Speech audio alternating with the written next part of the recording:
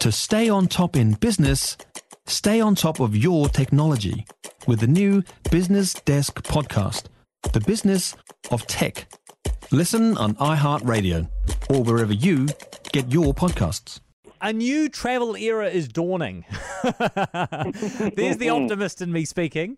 And no, but I mean, there is reason to believe, if we are to follow trends at the moment, that that some level of normality in the travel space might be returning sometime soon. Maybe it's going to take a wee while for Kiwis to return to things, but we are in a stage of this pandemic where maybe we can see a bit of light at the end of the tunnel on the travel front.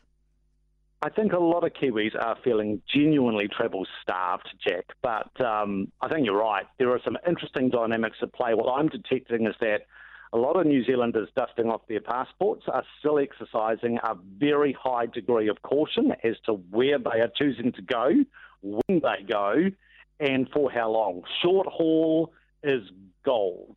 Yeah. As to long haul, the likes of some of our favourite places, South America, much of Asia, Africa, they are very unlikely to see many Kiwi holiday makers this year, and I think it is the comfort zone destinations we're largely sticking with for the time being, as opposed to the more exotic locales. Yeah, so what destinations are resonating with Kiwis? Where are the big bookings being made?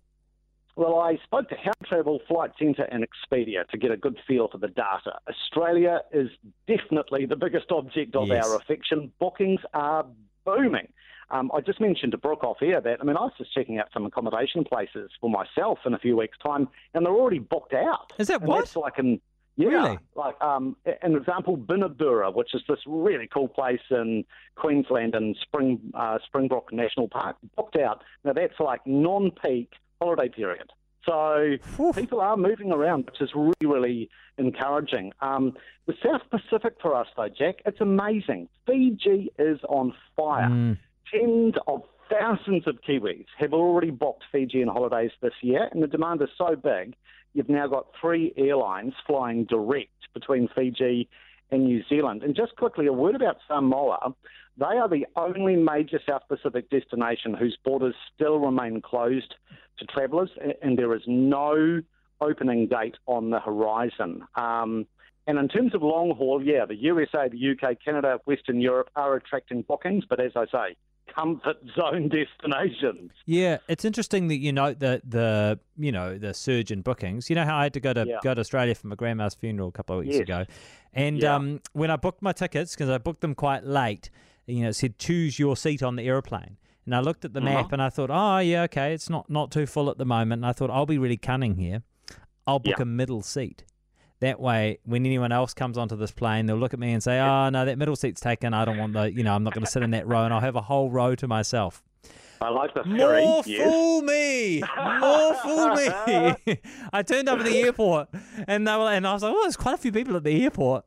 And I went through and I printed off my boarding pass, and it said, do you want to check your seats? And I said, I'll just check them. And I looked at it, totally full flight. And I was like, but I want to... can I have a window or an aisle? And I went up and I asked the nice woman from New Zealand, and I said, is there any possibility I might get a window or an aisle seat? And she said, sorry, every last seat on that aeroplane has been taken. You are going to be stuck in 56B or whatever it was. Serve me right, though, for trying to be a smart ass, So anyway, so has the long predicted demise of travel agents been grossly exaggerated?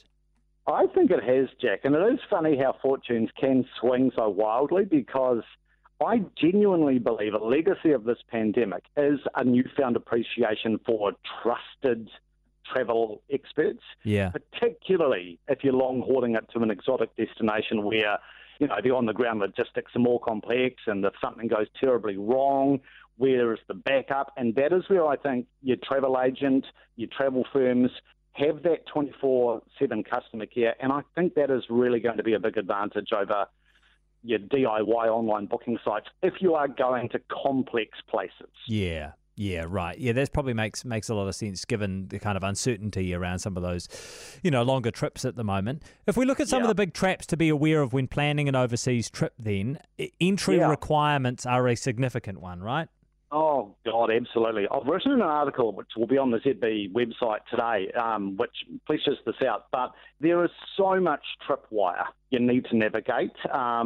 For example, you do not need a test when flying home from the South Pacific to New Zealand from the likes of Fiji and the Cox, but you do need one when you're going there. If you're heading to Australia, the good news is you will no longer need a pre-departure test from New Zealand to Australia from April 18, and that applies to Western Australia too. But listen to this, Jack. It's a really good fish hook.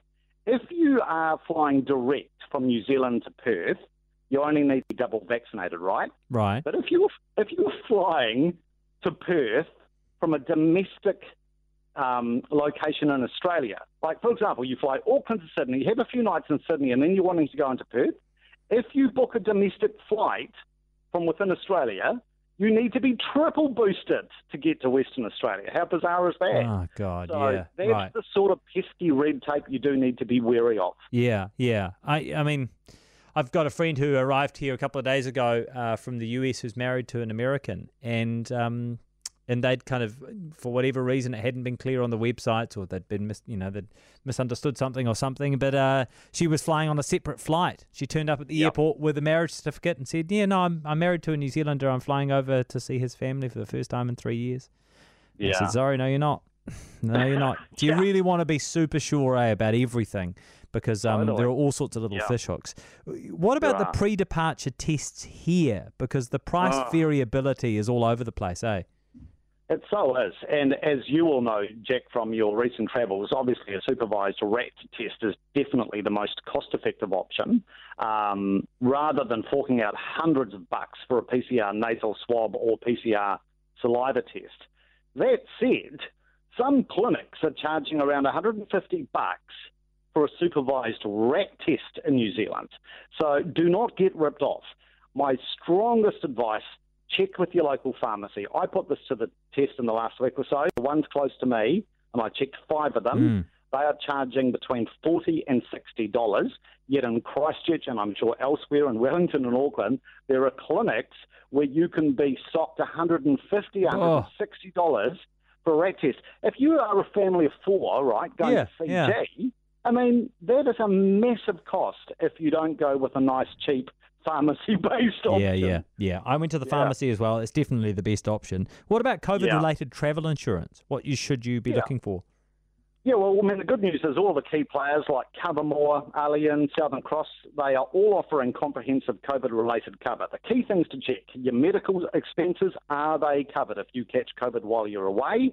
What about cancellation and rescheduling costs prior to departure or mid-trip? If you are going on a cruise, make sure that is not excluded. And, I mean, I suppose this stands to reason, but if you are visiting a country subject to a do not travel alert, that will not be covered.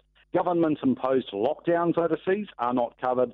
Similarly, border closures will not be covered by travel insurance. Okay, that's really, really good advice. And thank you, Mike. I know you're putting up a piece on the Newstalk ZB website with some just basic tips around this stuff, and it's really important